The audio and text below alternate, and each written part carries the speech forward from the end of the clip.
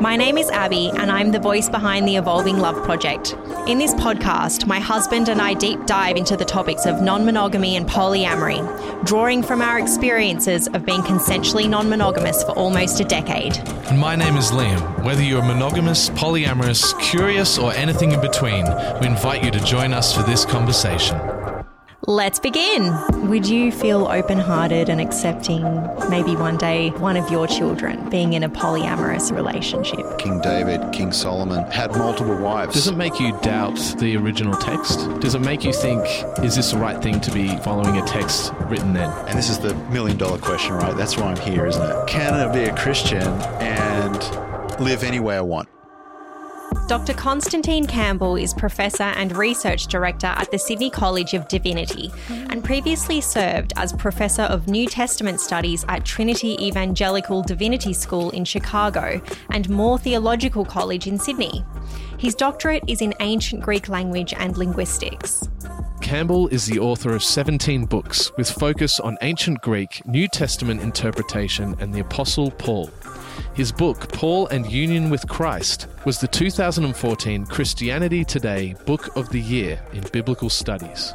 His latest releases are The Letter to the Ephesians and Jesus v. Evangelicals, a biblical critique of a wayward movement. Constantine, thank you so much for joining us today for this conversation. We've really been looking forward to it. Thanks for having me here. I've been looking forward to chatting with you guys. I wanted to just start off this conversation by reading a beautiful quote from your book, Jesus v. Evangelicals. You say, "I agree that God is the creator of marriage and that he intended it for our common good. But this also means it is a gift of creation for all people, like the sun. In this sense, Christians can no more claim that marriage belongs to us than we can claim to own the sun. If that's true, then why do Christians insist on defining the rules of marriage for everyone else?" I thought that was so beautiful. Oh, thank you. To start off with, can you share with us a little bit about why you decided to write Jesus v. Evangelicals? I guess it started as a kind of rumble in my belly that began a number of years ago. And I suppose, a bit of background. So I became a Christian in an evangelical kind of setting. I was actually raised Greek Orthodox, but didn't really participate in church or anything like that until my university days. And for the first time, I was exposed to what the Bible actually teaches because, you can go to church all your life and never really hear what the Bible says. And there are a lot of people who identify as Christians who never read the Bible or really don't have much of an understanding of it. And the thing that clicked it over for me in the evangelical scene was that the Bible was really front and center. And the Bible is what blew my mind. I was like, whoa, it says that? What, really? And it's so intriguing and mysterious and yet also at the same time feels so relevant and full of so much wisdom. So I sort of basically did a deep dive into that and, eventually sort of ended up becoming a Christian. And then for several years, decades really, I would identify as an evangelical kind of Christian. Things changed a bit when I moved to America and I was teaching at an evangelical seminary.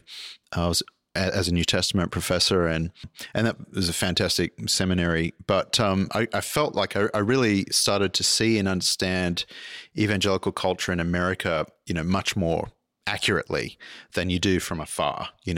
It's like that with American politics here as well. You kind of get snapshots and caricatures in the news and that sort of thing. But when you're there on the ground, as you guys would know from living there, it's a totally different understanding and experience. So I was there when Donald Trump was elected president. And, like the rest of the world, I couldn't really believe it. And then I couldn't believe that, he really was voted in on the back of white American evangelicals. And at first I resisted that and thought that can't really be true. There are people that call themselves evangelicals for cultural reasons or whatever, but they're not real, because no real evangelical could really support someone like Donald Trump, right? This is literally what I thought. And so were a number of other people that I knew in America at the time. But actually what we discovered in the months following was that no, a lot of people that we would call real evangelicals had thrown their full support behind Donald Trump and continued to do so. And when he ran for office again, even after a term of seeing what he was like, and I assume this won't offend any listeners of your podcast, but, I thought it was a total train wreck. Even knowing that, the numbers went up in support. So up to like 85% of white evangelicals were supporting Donald Trump for re-election. This, together with a number of other little issues that I'd sort of become aware of along the way of the number of years that I'd been an evangelical, issues that I felt like, there's this really black and white position on X, but if you read the Bible, it's much more nuanced and it's much more messy, and there are certain ancient cultures and contexts and all this sort of stuff that, as a Bible scholar, this is sort of my bread and butter. And so I'm reading the Bible in this sort of relatively, sophisticated ways, academic kind of ways. And yet the popular level of evangelicalism is promoting these positions as though there's no nuance, or taking things out of context, or really down on certain things that they see as really pernicious kind of problems or sins. And yet other things that the Bible sees as way worse are permitted and accepted, and no one bats an eyelid, And so I guess I, for a number of years, was a kind of quiet critic of evangelicalism from the inside. And whenever I was teaching students, or if I had the opportunity to preach in church or whatever, I would try to sort of unpick some of these things a little bit. And a lot of people were receptive to that. Some perhaps were not. But it all really came to a head when my marriage ended, and I experienced the sort of judgmentalism from Christians, many of whom I'd known for 20, 25 years, counted as my closest friends, or just broad scale, like parts of the church or whatever, that I was really shocked because, I'd hear from people who were not Christians, the wider world outside, Christians are really judgmental, especially those evangelicals. And I'd be like, yeah, sure, some of the idiot ones are like, people who on TV or radio, and they're sort of like, it's like, but real normal evangelicals like me, we're not judgmental people, and the churches that I've been involved in were full of really beautiful people, really gracious, loving, kind, accepting people. But then when my divorce ended, I was shocked. My marriage ended. I was shocked that actually I'd experienced the sort of rough end of that sort of judgmentalism that did, in my experience, exist. And again, I wouldn't say that it's not universal by any means. And I had a lot of people in my life, Christians, who were perfectly lovely and very supportive and kind. But there were enough out there that just sort of made me realize, whoa, it's not just people out there saying that. It's there. It's real. And so that was, for me, the tipping point where I thought, I've got to do something with all these bits and pieces that are bothering me about evangelicalism, and in particular American evangelicalism. And that's what the book is really directed at. But it does address issues that affect evangelicals in Australia and the UK and other places as well. I sort of felt at the time, well, with my divorce, I'm kind of burnt down in that world, so I might as well put it on paper and try to do something good with it, because in the past I wouldn't have dared to write a book like that because it would have burnt me down. So, so that's kind of, sorry, a long-winded answer to how I came about writing that book. Yeah. I love that. It's such an incredible thing to kind of experience that, wanting to be so accepting as a religious person and then feeling this kind of lack of acceptance within your own community. Yeah. Must have been really difficult. Did you find that it was people outside of the church that were coming to support you through that time? Did you feel like it was almost like more like people who aren't necessarily religious coming to your back because they understood, the gravity of what you're feeling and potentially that kind of like excommunication? Yeah, I did experience that.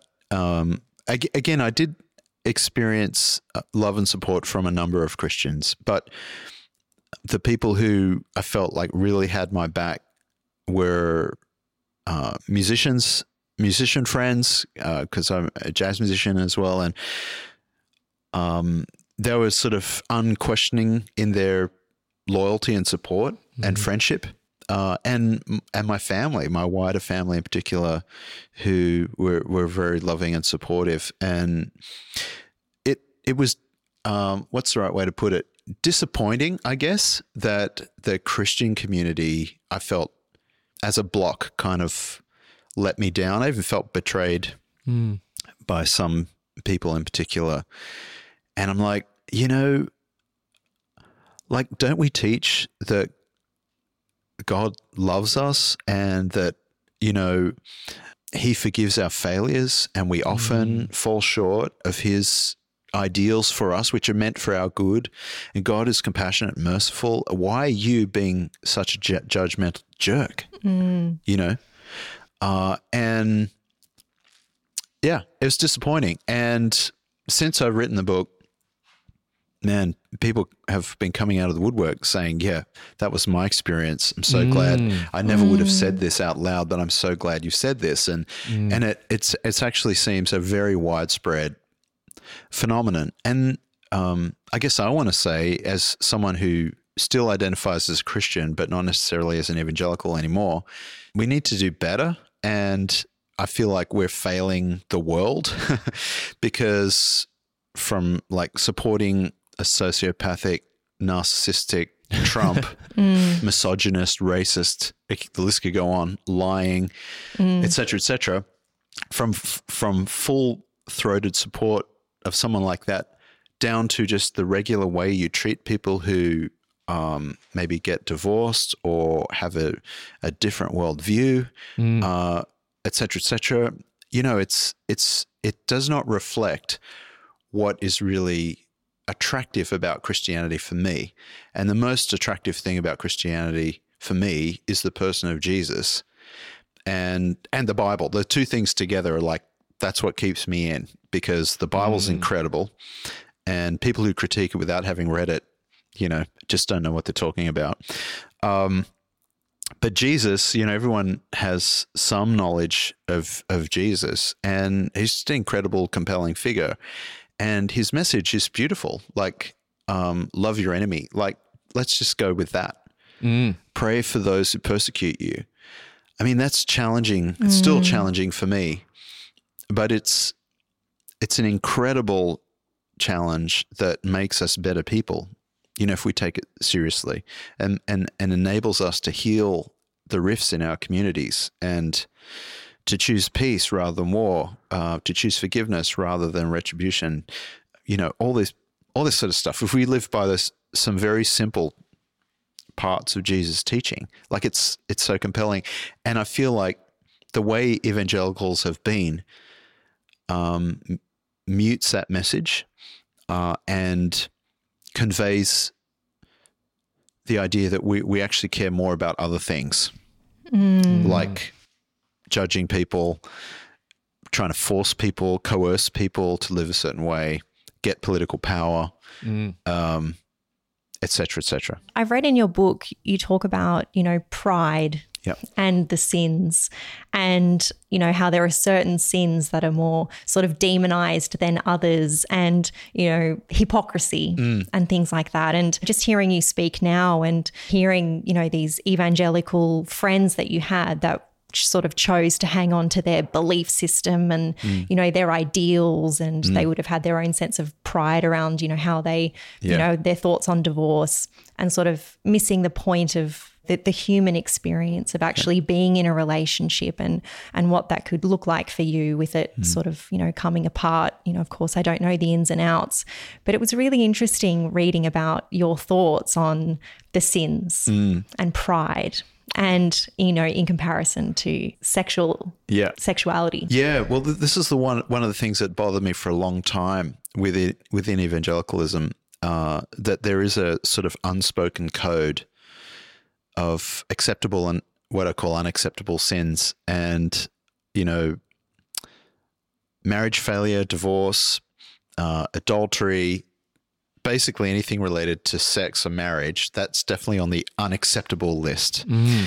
But all sorts of things are acceptable, meaning, Christians might say, well, pride's not good, or greed's not good, or, materialism, those things are not good. But you're not really going to judge anyone for it, because it's like, well, come on, like we live in the affluent West. Of course, you can have a big house and a nice car and stuff like that, and and of course you should put lots of money into your 401k and your and your stocks and bonds, and and I'm just like, and at the same time, especially in America, not exclusively, but especially in America, these big mega churches promoting leaders who are celebrity cult leaders, who are often, again, I want to nuance this. Some of them are really great people, but enough of them are really proud and arrogant and sort of belligerent.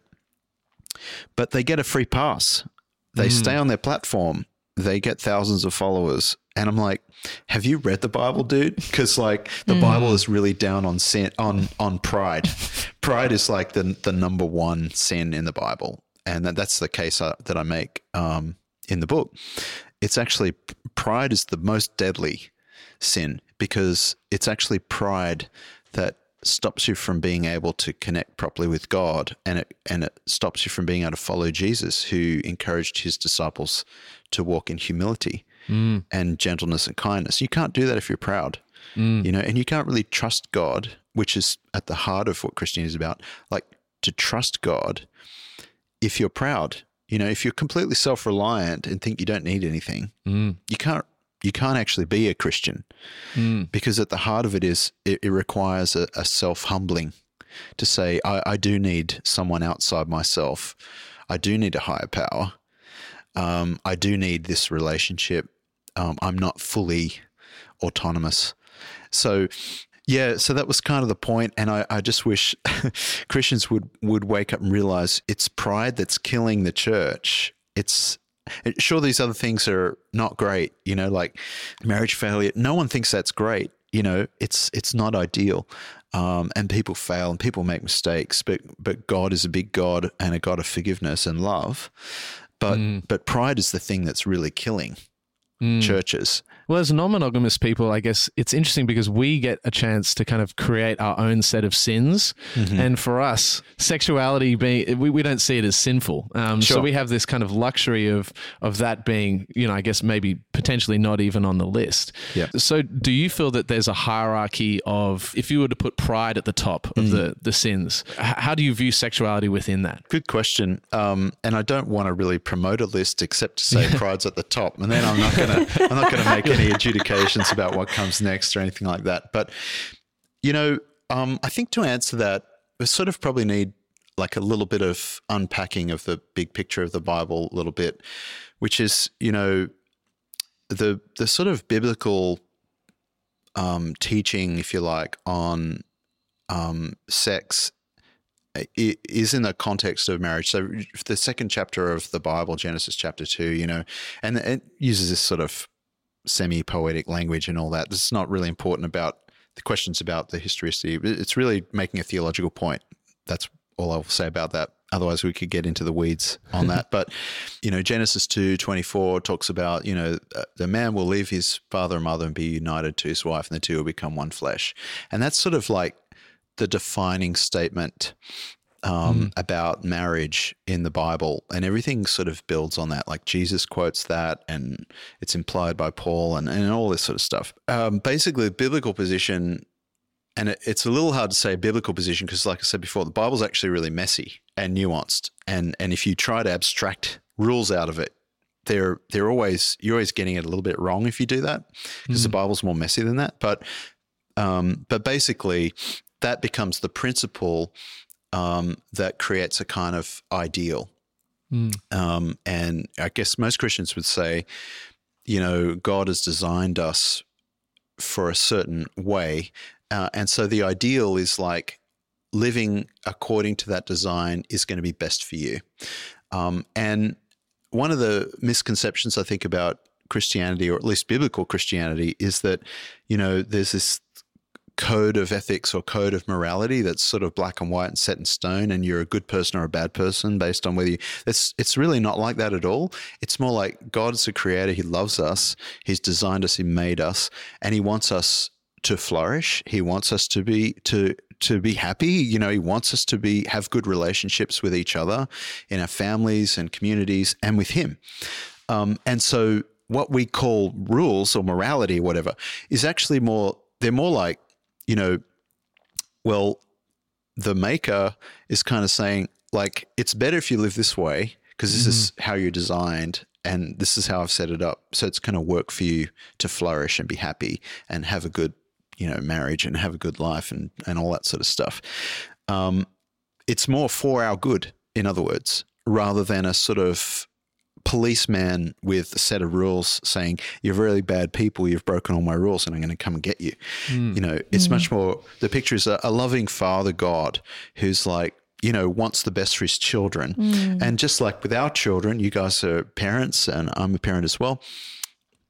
Sometimes you make rules for your kids, especially when they're really young, because they don't understand nuance. And my rule is don't play in the street, okay? And the kid's like, oh, you're so black and white. It's like, you know, you're just a policeman with these rules telling me what to do. But I'm like, the only reason that rule exists is so you don't get hit by a car. It's for your benefit, right? And I might, you know, if my kid was younger, you know, get mad at them a bit if they break the rule. But that's just again, so that, you know, they're safe. When they get older, you know, and become adults, teenagers or young adults, they understand the complexity a bit more, right? And they can say, oh, it's probably not good to get hit by a car, so I'll avoid playing in the street. But I can cross the street by myself and I can watch out for those dangers. But when they're younger.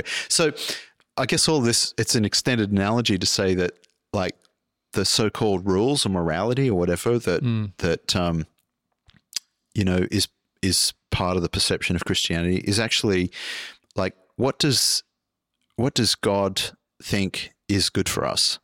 And there's an ideal, but also the Bible's extremely realistic that we will regularly, continually, and almost never live up to the ideal. And so then there's all this nuance about, okay, well, then what's best? Like, how do you recover a situation that's gone bad? You know, how do you live this way and that? So anyway, sorry, it's a super long-winded. No, it's fascinating. We're loving it. Well, just sort of setting up the scaffolding to try to answer that question that, you know, according to the Bible, sex is really designed, we believe, for a marriage relationship, and so we believe that's where it works best. But the Bible acknowledges that ideal is not going to happen all the time. But like a parent who says, you know, don't play in the street because bad things will happen, you know, that sort of morality around sexual behavior is sort of, again, for our best interest. At least that's the intention, right? So it's not so much you're bad and evil because you've broken this rule. It's like, you're going to not live according to the ideal. All right, you have the freedom to do that. But things may not work out for you. There may be consequences. There may be an unintended downside. And that's really the wisdom of the Bible, I think. You know, at least that's what the Bible's trying to convey to us. So I wouldn't want to abstract out of the Bible these black and white rules, which a lot of Christians do. And a lot of them do it because that's been inherited. That's what they've been taught. But you don't actually get that if you read the Bible in all its messiness and detail. You get a more nuanced, sort of like thoughtful, well, you know, in this situation, in that situation sort of approach, which means it's really hard to be super black and white. You're saying that, you know, the marriage was created or from God, you know, for the good of the people. Yeah. But that, of course, would vary depending on the people within the marriage. Absolutely. Because we're all different. And what might be good for one couple might not be good for another couple, depending on our needs, our desires, in our case, whether or not we feel compersion or not. I think if Liam and I did not feel compersion for each other and we're in this non-monogamous relationship, we would really struggle. There would be a lot of hurt involved, or it would be something that we probably wouldn't be engaging with at all in the first place because it wouldn't be possible for us. I can't help but think to the 10 commandments, thou shalt not covet thy neighbor's wife. I'm interested to know in that scenario, if people are non-monogamous and there is respect and honesty and openness and compersion and these positives where there's no lying or it's not an infidelitous situation, is it possible to, engage in this non-monogamous activity under that sort of that guidance from God, as long as nobody's being hurt? Like if nobody's being harmed, then is there an issue with that? Yeah, well, I think it's super interesting to hear about, how you guys think about non-monogamy. And I really respect the openness and the trust that you have and you exhibit, and that's really important. And I can really see how that would be a great advantage compared to a sort of monogamous situation where someone secretly, is drawn to someone outside their marriage, but feels like they have to, repress that or not be honest about that, or break the marriage covenant and actually go outside in secret and with lying and all that sort of stuff. So I can totally see how, like, from that point of view, it makes sense.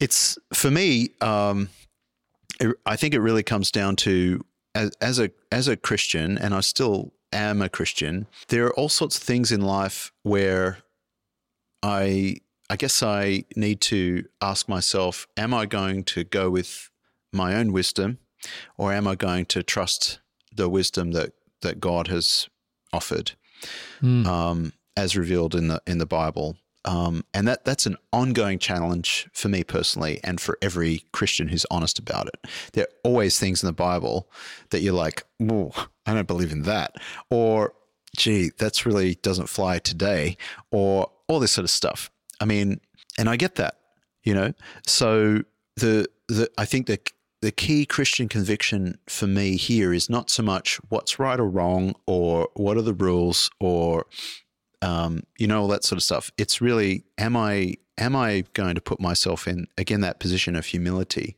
that says, or maybe I don't know the best on this issue. And I'm prepared to admit I'm not omniscient. Like, I don't know everything. And coincidentally, I think that one of the key reasons why Jesus says in Matthew 7, do not judge. This is why we shouldn't, to get back to that theme of judgmentalism, you shouldn't judge because A, you're not God and that's his job.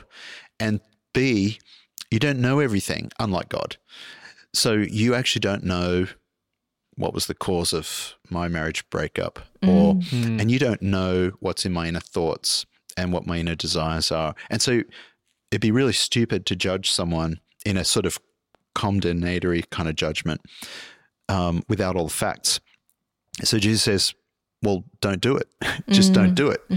But that takes a sort of humility and trust, which is for me to say, I don't know everything. I don't have all the facts. I can't see into the future. I can't see into the dynamics of your relationship or anyone else's. And so I'm not going to pretend to say I know best. And that's where I come down on these sorts of issues. It's like, I do think the Bible, while it's messy and nuanced and not as black and white as a lot of people think, some things are pretty clear. And sometimes those things, I'd be like, well, I guess if it was me, I wouldn't go that way. I'd go a different way. But I have to ask, if this relationship with God is real, who's going to be God in this relationship? Is it going to be me, or is it going to be God? You know what I mean? And so that's where I come down on it. It's like, yeah, I totally get, like, your kind of marriage works for you.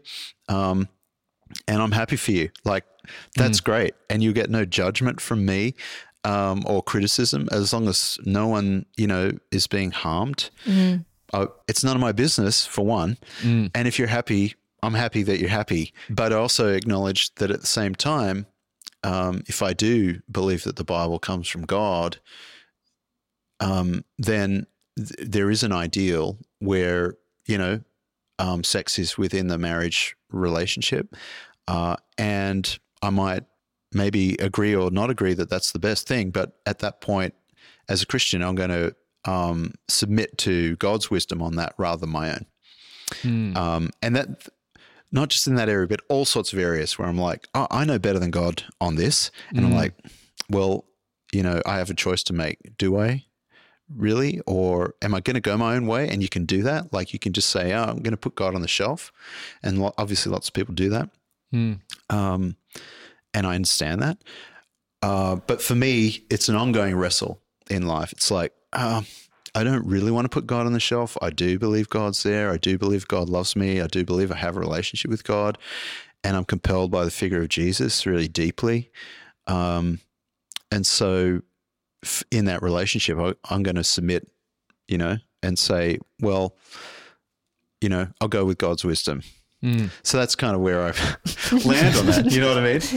Yeah. It's not saying I know better. It's, in fact, saying the opposite that I know better. It's saying, well, I don't think I know. I don't think I have the answers. So that's why I defer to God's wisdom. So if we're deferring to God's wisdom and we're kind of viewing ourselves from a Christian perspective as kind of these, like, everyone's got inherent sin within them and all that kind of stuff, what is the threshold for the amount of forgiveness that you can receive from God? Because there's people, and we know them within our community, who've come to conversation evenings, who are trying to wrestle with this sense of, can we be Christians and also be non-monogamous?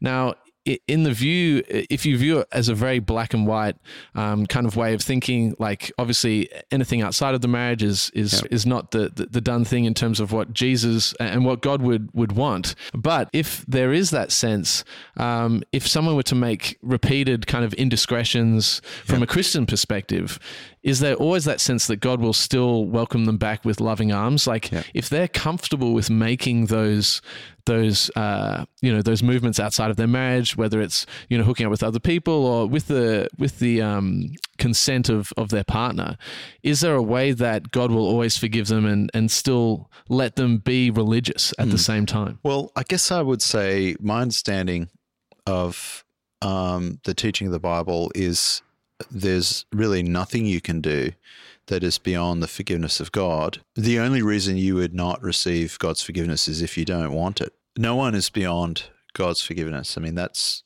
a pretty strong and clear teaching of the Bible and the teaching of Jesus.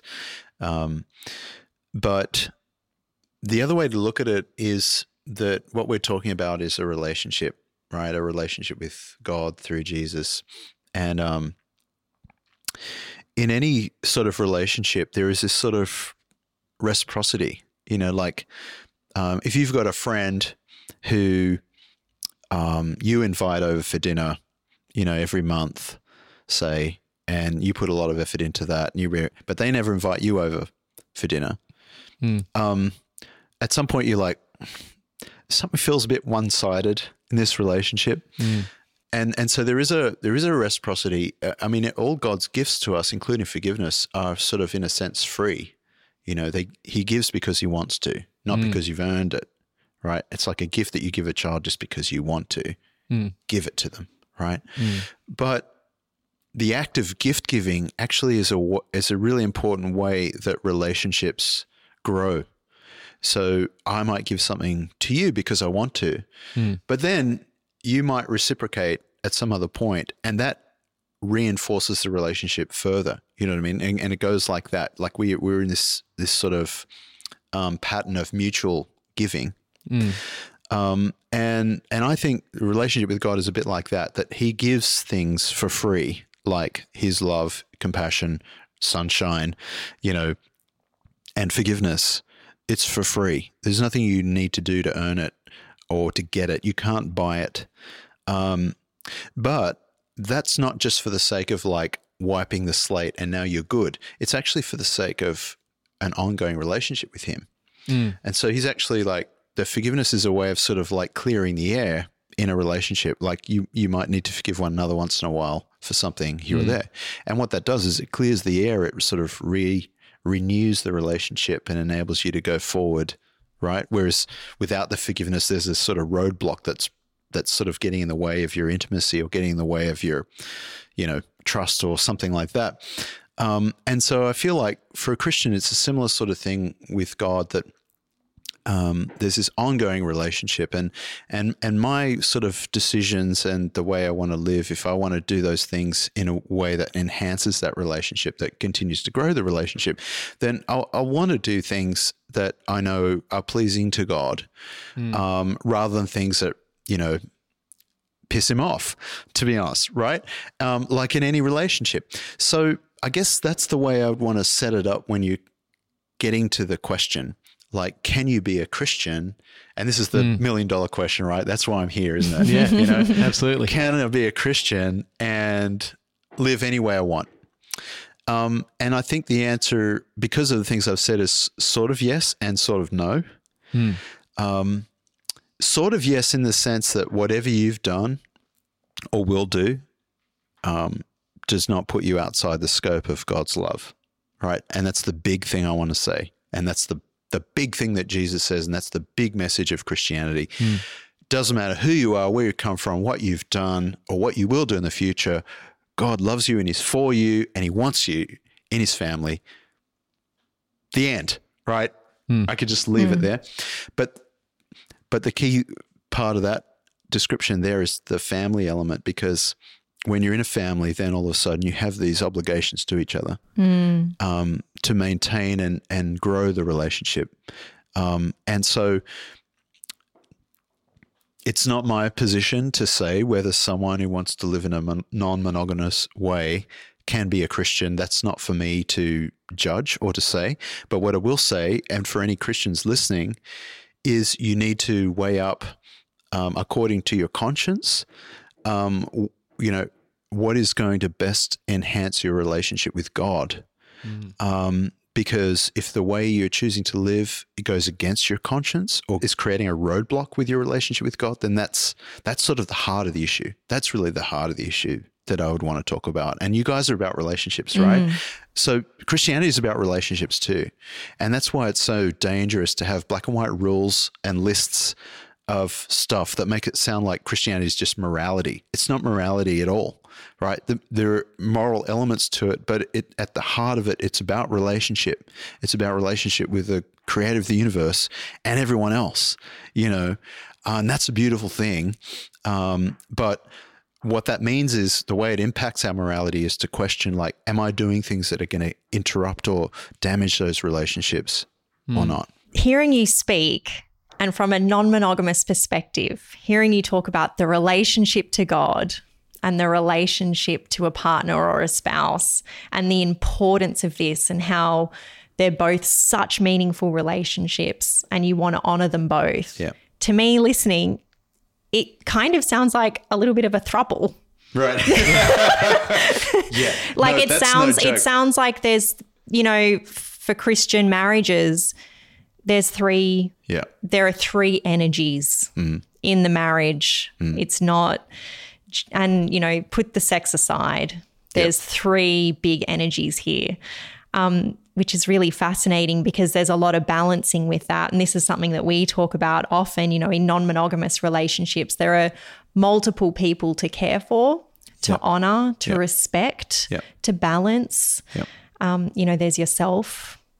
And there are the other people that you're in connection with. So hearing you speak about this, I'm connecting with it because it's, to me, we've had these conversations, but it's been in a more human situation. God is something, beyond us and more energetic, but emotionally very present in Christian marriages. Like even at Christian marriages, they often talk about like the closer the two of you get to God, the closer you'll get to each other.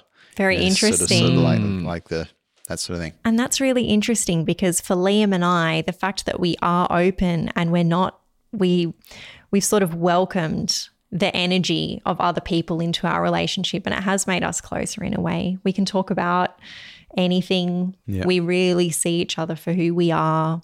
Yep. Nothing's off topic. Yep. And that by its nature brings us incredibly close together. Yep. So I really resonate with what you're saying, but just from a very different perspective. And I also want to talk about and have your thoughts on, you know, the sort of evolution of a person as far as their own development as we mature and grow, you know, into ourselves. You know, when Liam and I got together, we were in our early 20s. And so we're on this journey together through life. We're changing and we're shifting. And, you know, some of the promises that we might have made to each other in those early days of our relationship have changed because we've changed as people. Sure. And I'm always interested in, you know, what can happen in, you know, Christian marriages when there are people who are quite young, making promises and commitments to each other, but also making promises and commitments on behalf of future versions of themselves who they have not met yet, because we do change. Absolutely. And, you know, over the years, I've seen these relationships, you know, dissolve. And, you know, I'm interested in how much room there is for sort of self-awakening within a Christian marriage. Yeah. When there are these sort of set, well, not so much set rules. You've just said that so much is up for interpretation as well. But I'm really interested in that and how that can look for people. Yeah. Maybe from your own experience. Yeah, I think you know, as organic beings, the growing and changing happens for everyone. And I think the ideal in a relationship, Christian or otherwise, is that you grow together. And I think that that's kind of the ideal. The ideal would be that as you navigate the twists and turns of life, that you will sort of become, you know, like the branches of a vine woven together. And so you change, but you change together. And that's a really lovely thing. Unfortunately, it's not the reality a lot of the time. And people grow apart or they grow in different directions or whatever. And I think, you know, a Christian perspective would be, well, do what you can to nurture that growing in the same direction, to grow together rather than to grow apart. But you don't have to be a Christian to want that, right? I mean, that's just common sense. It's just part of our humanity that you can, if you water a plant, it's going to grow and be healthy. And if you neglect it, it's going to wither and die. And that's true for any relationship, you know. So I guess, yeah, there's the ideal that you would navigate change together and grow in whatever direction together. But sometimes that's not possible, and that's life. Yeah. A common thing that happens often in relationships that we see through our conversation evenings is women who, you know, start to explore their bisexuality. So say that would happen within a religious context and a framework. So this sense of growing and a sense of nurturing that growth together really needs to happen within that context. You know, how is that? Is that a bridge that can't be crossed within a religious context, or is that something that from a Christian framework you have to just suppress that and figure out another way to grow? Yeah. What would be your view on that? Yeah, it's a really good question. And I guess I probably should have started with this at the beginning, but there is no one Christianity. Like there's so many versions of it.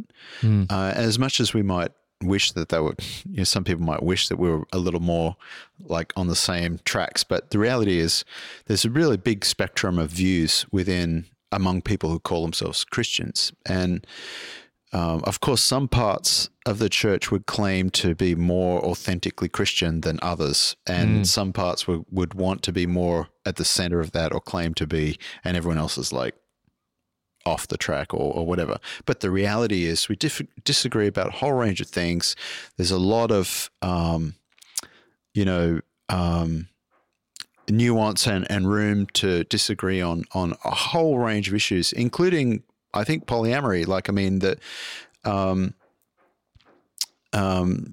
polygamy has been debated through the history of the church. It's not as black and white as a lot of Christians would make out. In fact, it's not even black and white in the Bible. There's no explicit condemnation of polygamy in the Bible, and some of the key figures of the Bible, like King David, King Solomon, had multiple wives, and they're not condemned for it, and so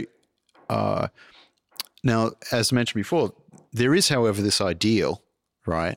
But there's the reality that things are more messy, and so what that has meant is, in the history of the church, there've been debates, among Christians with differing perspectives on these sorts of issues. Now, usually what has happened is, out of the messiness of it, eventually through the debates, a more crystallized conclusion is reached. And generally in what we call Orthodox Christianity, which is like the mainstream Christianity of 2,000 years, the crystallized position is monogamy,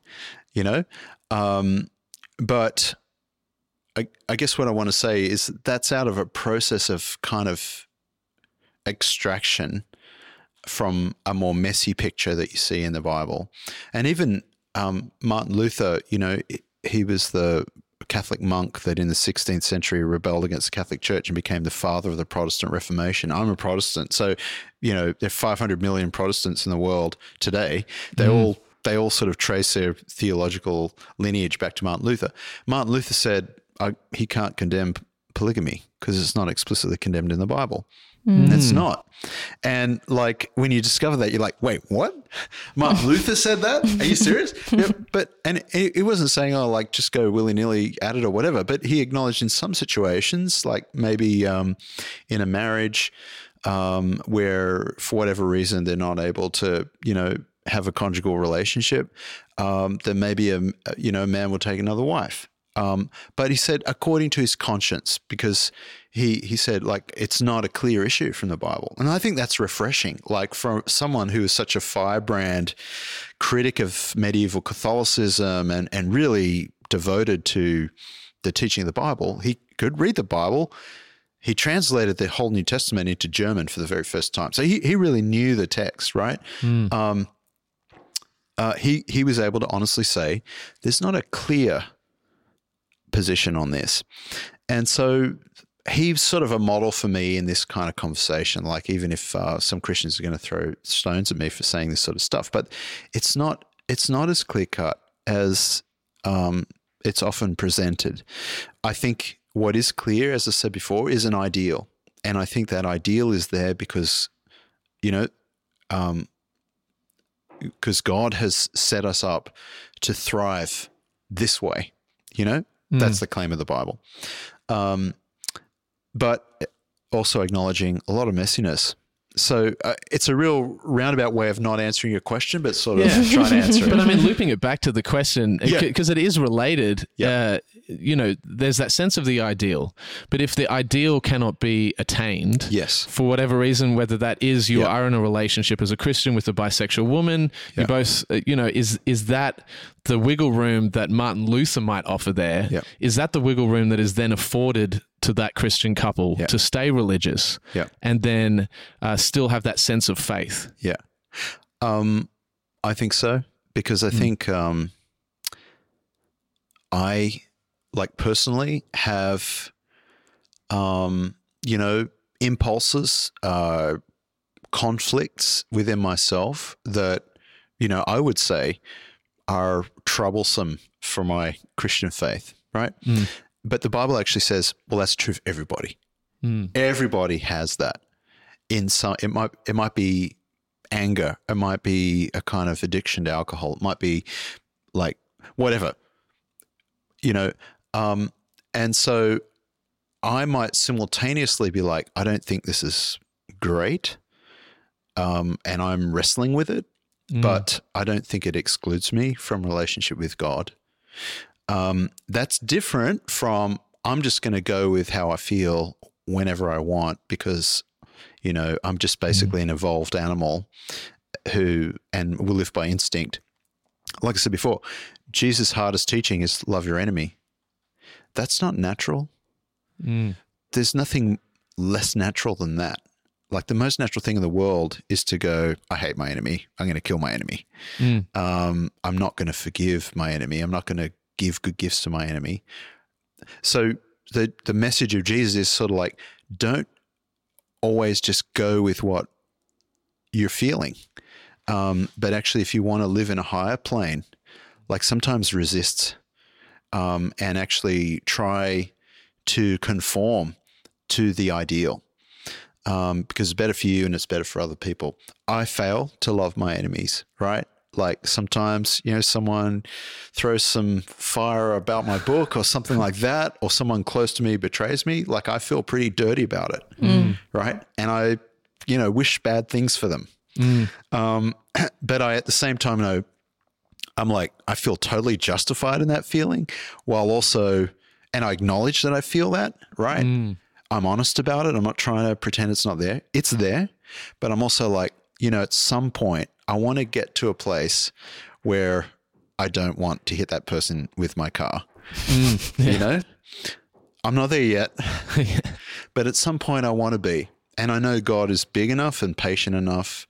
If I'm honest with God, God respects that and goes, yeah, it's not great that you want to murder that person. I'm not super happy about that, but love you. And I'm going to hang with you while you sort of work on that a bit. And so I feel like for me personally, that's where I end up on those sort of issues. Fail to make the ideal. I fail. You're right. And I know the ideal is better for me. But God is gracious and kind. And for me to protect that relationship is for me to acknowledge, yeah, I know this is not ideal. Like, bear with me if you would. So you're really giving yourself the grace to say, just to be kind to yourself and say, look, I didn't meet the standards, the ideal standards, but I'm going to allow myself the grace with the knowledge that God has that grace as well. So just to to give you that permission. Yeah. And I think it's really to accept God's grace. That's right. It's really to acknowledge that his grace is big and his love is big. And I might test the limits. I think I'm testing the limits. Really not. You think about your own kid, right? What can they possibly do to make you stop loving them? Like, there's nothing, right? There's nothing. That's how the Bible presents God's love for us.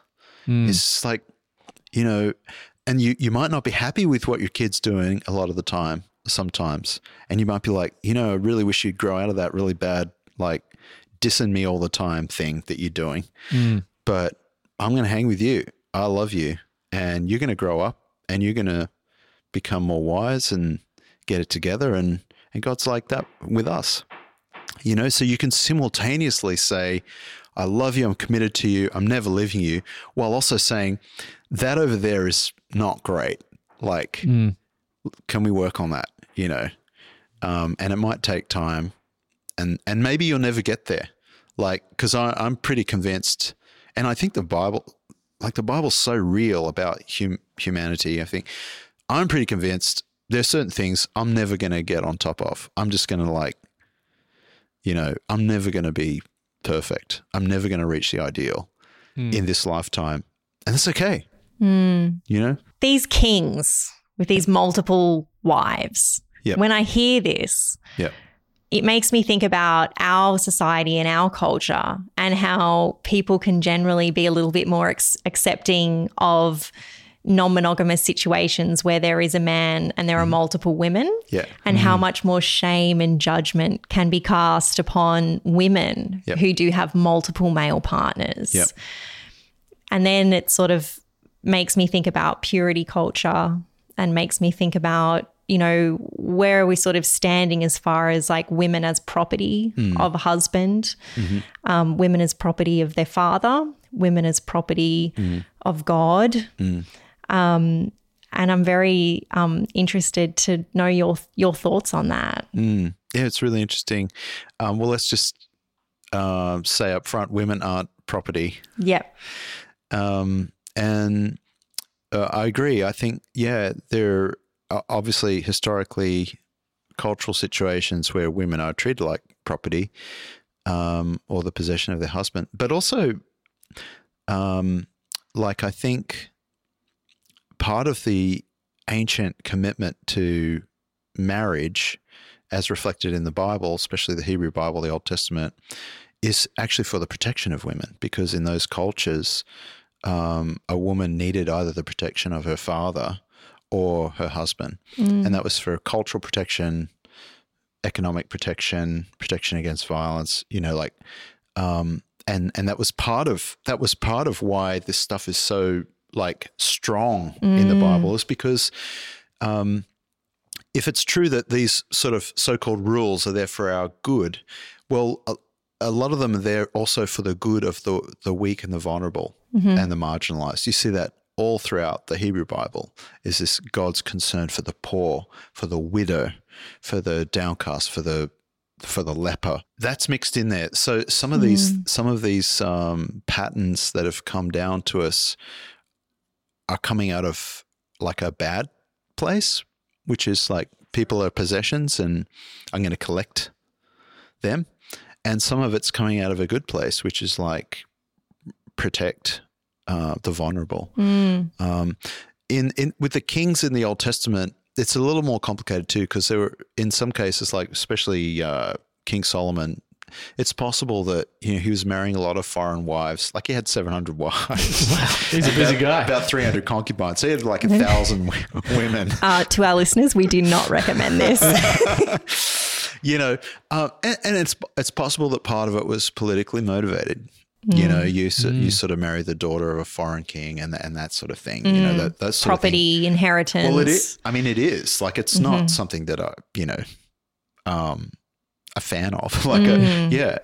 But there are all sorts of complicated things going on there. But it is interesting that the Bible doesn't explicitly condemn Solomon for it. He's warned that the foreign wives will lead him away from Israel's God, and that is what happened. But it's not that the polygamy itself is not sort of seen as the problem, at least not explicitly. Yeah, so it's interesting. Yeah, it's part of the messiness that I've been talking about. I mean, surely he'd be too busy to have a relationship with God if he's got 700 wives. I mean, that's a lot. It's funny because he's sort of famous in the Bible for being full of wisdom, but at some point, so that wisdom went out the window a little bit. Yeah. Yeah. So women, caring for women from this place of protection, also written sort of for the times, as well. Women sort of really needed that level of protection. Right. Not that women and children don't need protection today, of course that we do. Sure. But we do live in a different time. It's a different time, different society. A lot of those concerns don't apply or don't apply in the same way. Right. And it is one of the reasons why I think kind of casual divorce is frowned on in the Bible. Not divorce outright, but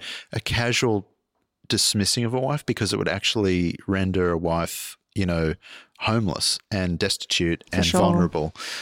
So for the protection, which that's not the case now. I mean, it could be in some situations, but generally speaking, getting divorced doesn't have the same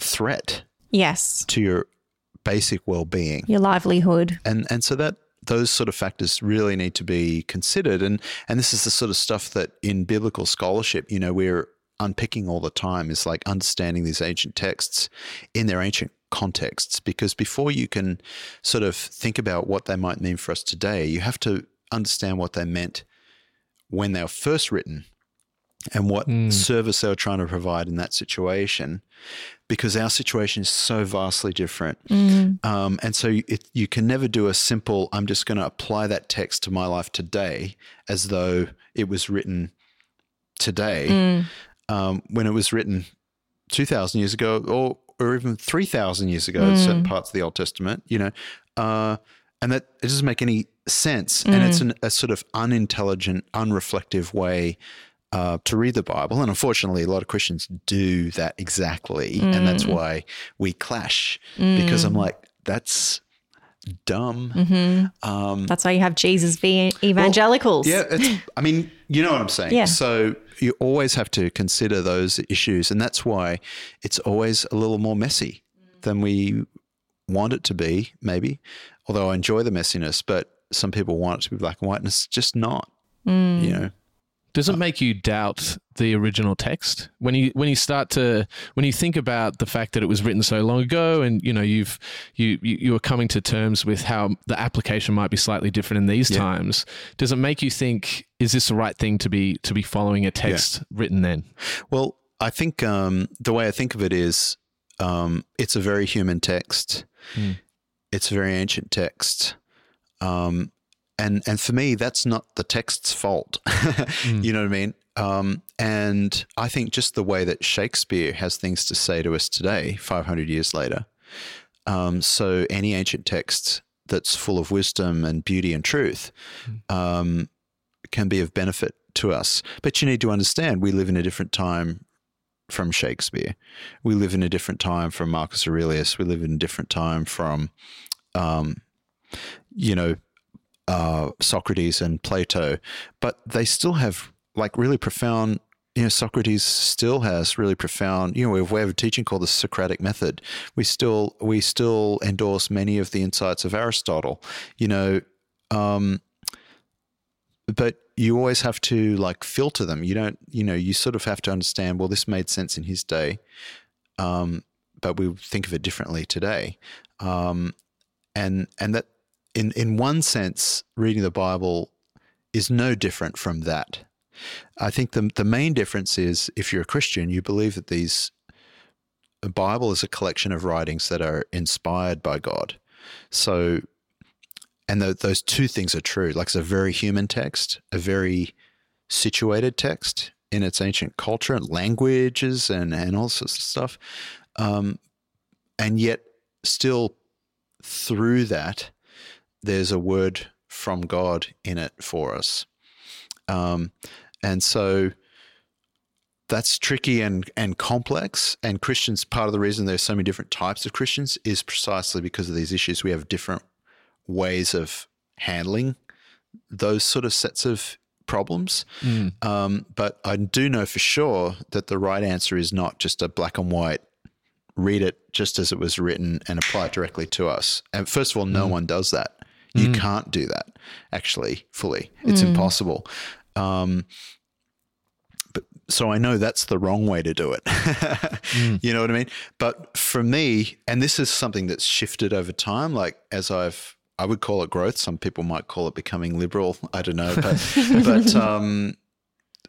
the more time I've spent in the Bible and also in life, understanding my humanity alongside trying to understand the Bible, you sort of start to get more of a vibe for how it does speak to us, it can speak to us today. Like, you read the book of Proverbs, it's like that, with few exceptions, could be written for us today. Like, it's so wise. They're just little proverbial sayings, but it's like, oh man, yeah.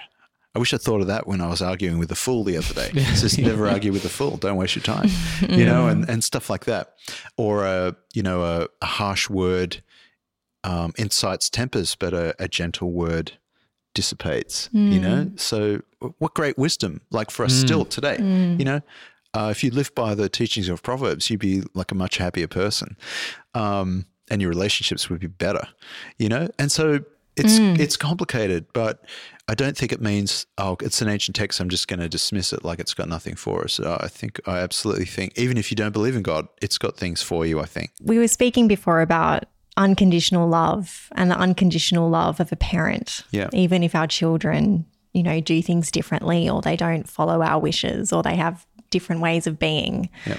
You're a father. Yep. Would you feel open-hearted and accepting to the possibility that perhaps maybe one day, the hypothetical of one of your children being in a polyamorous or a non-monogamous, consensual, happy relationship? Yeah. What would your thoughts be on that as a parent? I love my kid unconditionally. Beautiful. Yeah, of course. There's not a question, and my kids, even right now, may be living in ways that, I don't think are ideal, but doesn't affect my relationship with them. And I support them and love them and want them to be happy. So that's just the end of the story, I guess. Yeah. That's beautiful. Just looping back to when you were kind of leaving that sense of evangelicalism and the kind of the inner struggle, you spoke within the book about how it really made you question kind of religion as a whole. In those moments, did you hypothetically imagine what it would be like to live a life without religion? Yeah. I'll tell you one story. There was a point several years before this stuff where I really didn't want to be a Christian anymore. And I've never acknowledged this publicly. Okay. So I don't tell anyone, listeners, right? No, I don't care. It's cool. I really didn't want to be Christian really acutely at one point. And I went and bought The God Delusion, Richard Dawkins from the bookshop in Newtown. Great book. And started reading it and, and I just thought, okay, like it was basically a sort of like, okay, I'm going to deconstruct this a bit now so that, because I didn't want to be a sort of two-faced sort of Christian.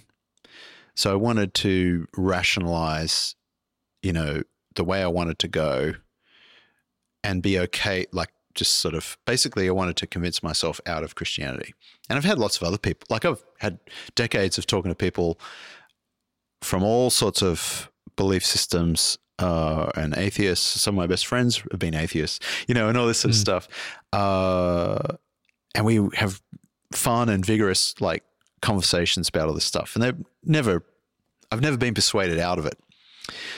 So I thought I'll persuade myself out of it. I got myself into it. I'll persuade myself out of it. And I was actually really confronting when I realized I couldn't persuade myself out of it. And it's really because the way I got into it, which is basically to become convinced of the historical reality of the resurrection of Jesus as the sort of hinge, the test point, press it, and Christianity either lives or dies. And the Bible even says that. It says Jesus didn't rise from the dead. This is all BS.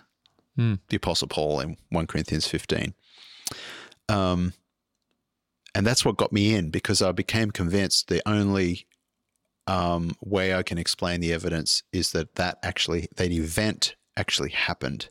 And that revolutionized my worldview.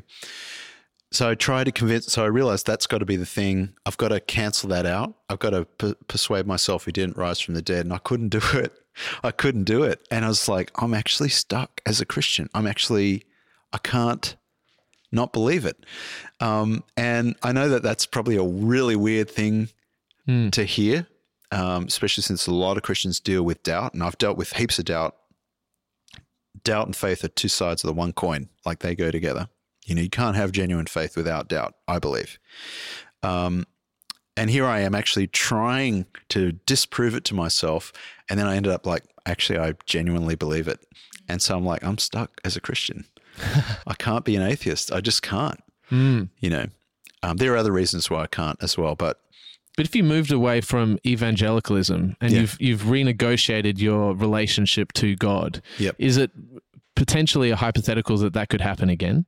Absolutely. For me, as I said before, the most compelling and beautiful things for me are Jesus and the Bible. And you don't need to be an evangelical to have Jesus and the Bible. In fact, that's part of the problem with evangelicalism, is they think they own Jesus and the Bible, and they don't. You can be a Catholic and have Jesus in the Bible. You can be a Mennonite and have Jesus in the Bible. You can be Greek Orthodox and have Jesus in the Bible. You can not connect to any church at all and have Jesus in the Bible. That's where it's at for me. That's why I still consider myself a Christian. I don't fit the evangelical thing anymore, at least the way it's currently understood. And that might change again, but I don't at the moment anticipate a time where I'll be like done with Jesus or the Bible. Maybe that will happen.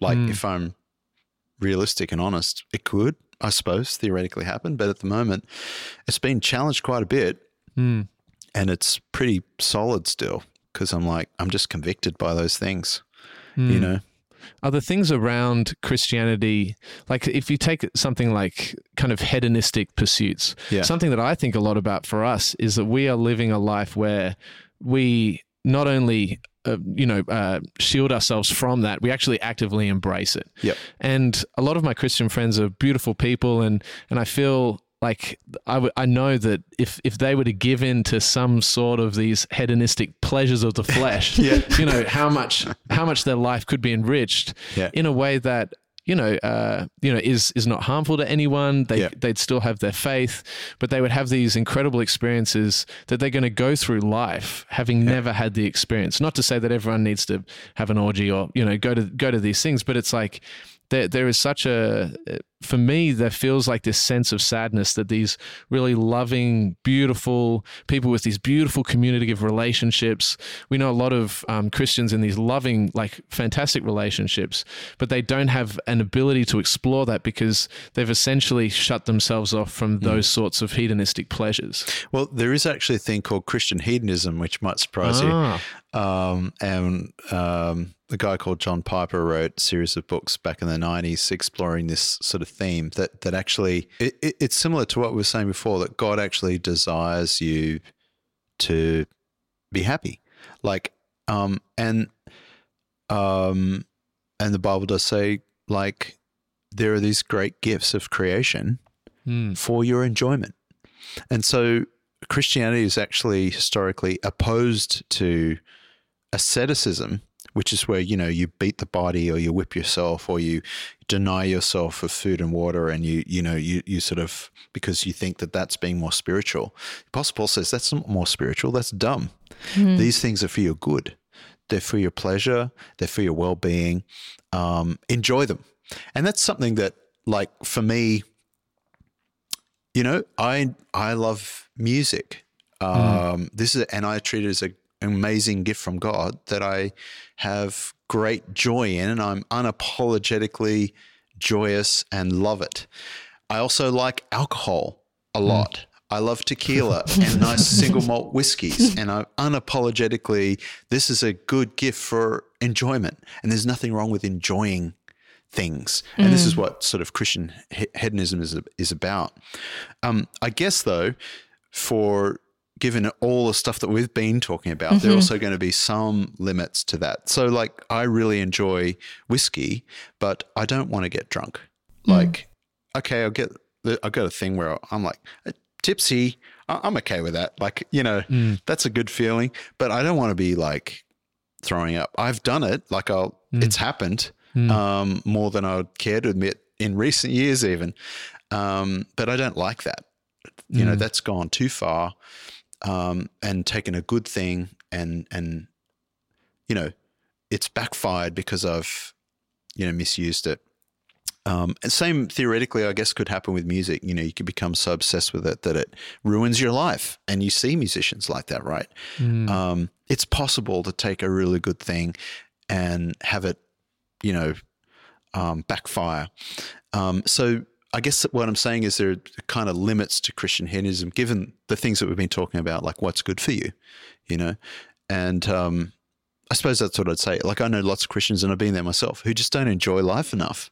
Like, just enjoy the amazing gifts of creation. Enjoy food, enjoy wine, enjoy music, enjoy the view and travel, and like, don't feel guilty about enjoying yourself. Like, and some Christians are so tightly wound and so repressed that they can't find enjoyment in anything. I don't think God wants that.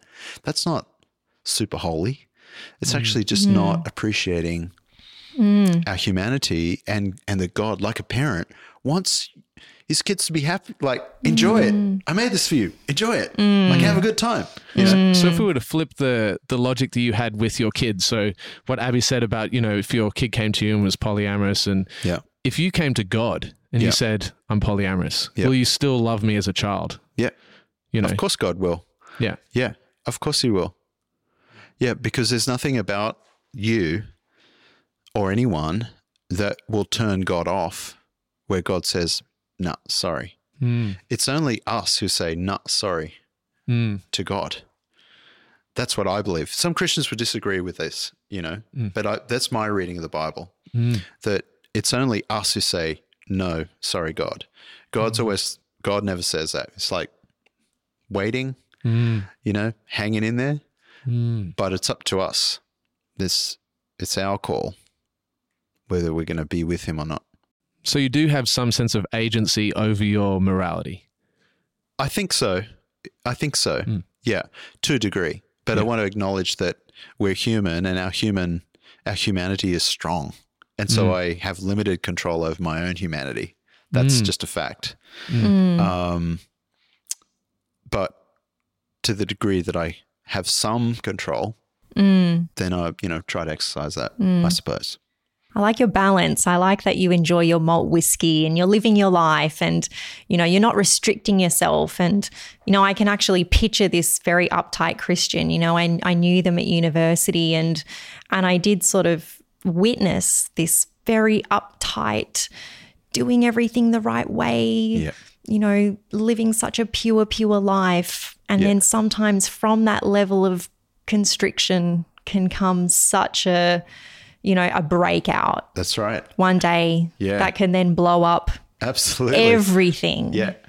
Whether it be a relationship or, just sort of the essence of who they are by hanging on so tightly. So it's really wonderful to hear your approach to enjoying the pleasures of life in your own way, in the way that feels right for you.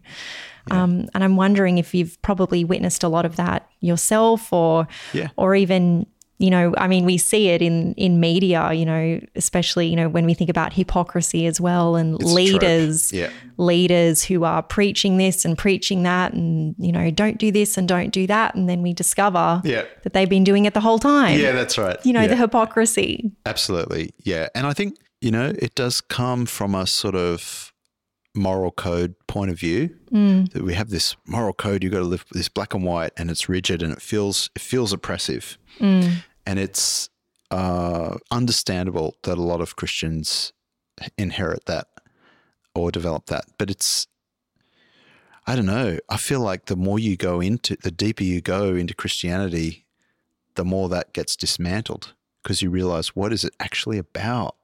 It's not about that. The moral code is not there to be a moral code. It's there for higher purposes, deeper purposes. And when you really get in touch with why things are there or, then like it just it's like, I don't know. It's like jazz, right? Like you learn to play according to the rules. Like you play this scale on this chord and that's the way it works. But the more you get into it, the more you realize I actually have a lot of flexibility not to play this scale on this chord and actually play wrong notes. And if I know what I'm doing, I can play really wrong notes and they'll sound really good because you start to understand more deeply how the music actually works. And the rules are just there like as a way to get you into it while you don't have much understanding. You know what I'm saying? And so there is a way of sort of like going beyond them and you realize the rules are really, they serve a purpose, but it's not the ultimate purpose. That's not the reason that you're doing this. And they serve a higher purpose and you've got to get in touch with that higher purpose. And the rules just sort of like don't matter anymore, It's interesting. The Apostle Paul actually says a similar thing in his letter to the Galatians where he talks about the law of the Old Testament, the Mosaic, the 10 Commandments and the 613 total commandments that the people of Israel are expected to believe. And he sort of likens it. He says those don't apply to Christians anymore, right? And he sort of likens it to like when you're a child, you need he calls it a pedagogos, a babysitter. You need, and in the ancient world, you could have sometimes a slave, but someone whose job it was to raise your children for you, and then they hand them to you when they're a bit older, and then you relate to them. But it's sort of like when you're a kid, you need these rules, right? But once you mature, you don't need the rules. All you need is love. You need to love God and you need to love each other. And the rules they don't matter because that was the point of the rules in the first place is to get you to that point, right? And when you're old enough, you can figure out how to do that in each relationship, in each situation without being told, here's the rule here. You know what I mean? And unfortunately, just a lot of Christians never get to that point. They don't realize that's the trajectory. Well, it does take a lot of effort to really interrogate, like the level at which you've gone into the Bible. Not everyone's written, 16 books on biblical scripture, but it takes such an effort for someone to really go into their belief system and really interrogate that. Yeah. And something that we have seen within our conversation nights, people who've moved away from Christianity or religion, whatever that might be, and whatever form that might take, is these people really gravitate towards a sense of a framework of rules. Yeah. Whereas what we try to talk about a lot is that our rules are always kind of shifting and changing. We're always renegotiating what we're comfortable with. Yep.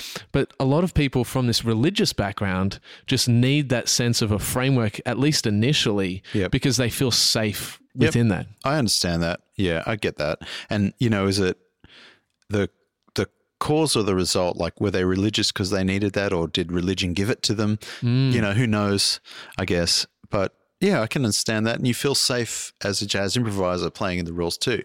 But you transcend it, right? You go past it. Well, at least that's the ideal that you would. Some people get stuck in it. But I feel like you need to dismantle. And sometimes the most interesting solos or the most interesting bits of music are ones where people transgress from the rules. Yeah. The things that I gravitate towards. And I feel like for us in our relationship, we've actually gravitated towards transgressing from the natural rules, but to the point where we're no longer transgressing. Yep. We've kind of created a new sense of a rule system that has removed and kind of stripped away any shame that we might be feeling for kind of like this hedonism stuff that that I was talking about before. Yeah. I get that. I think that makes perfect sense to me. I understand that, and I think as organic beings that things need to shift and change. You need to adapt. That's natural.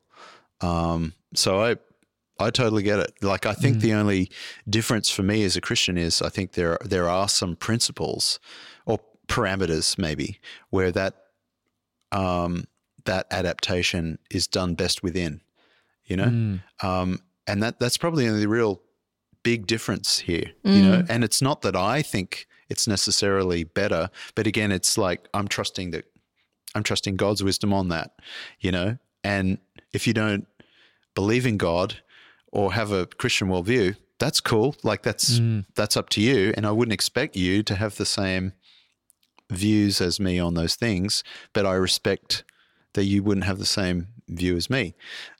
So let's coexist and be cool. Like, you know what I mean? So what would your advice be to someone who's coming out to that, say they're, within the church, parents are very religious. What would your advice be to someone who's coming out to religious parents as someone who's non-monogamous? Or I think what I really respect about what you guys do is the openness and transparency. And I think that's a really core value in Christianity as well, even though people fail all the time with it. But it's hard to say without knowing a specific situation, and that's what I want to avoid. I want to avoid here are rules that apply universally. I'd rather look at the situation. There may be some situations where someone would be ill-advised to be totally open at that point in time. Absolutely. And so you play that by ear. But there are other situations, I think appealing to the ideal would be that you could be completely honest and open, right? Mm-hmm. And that would move forward in the relationship.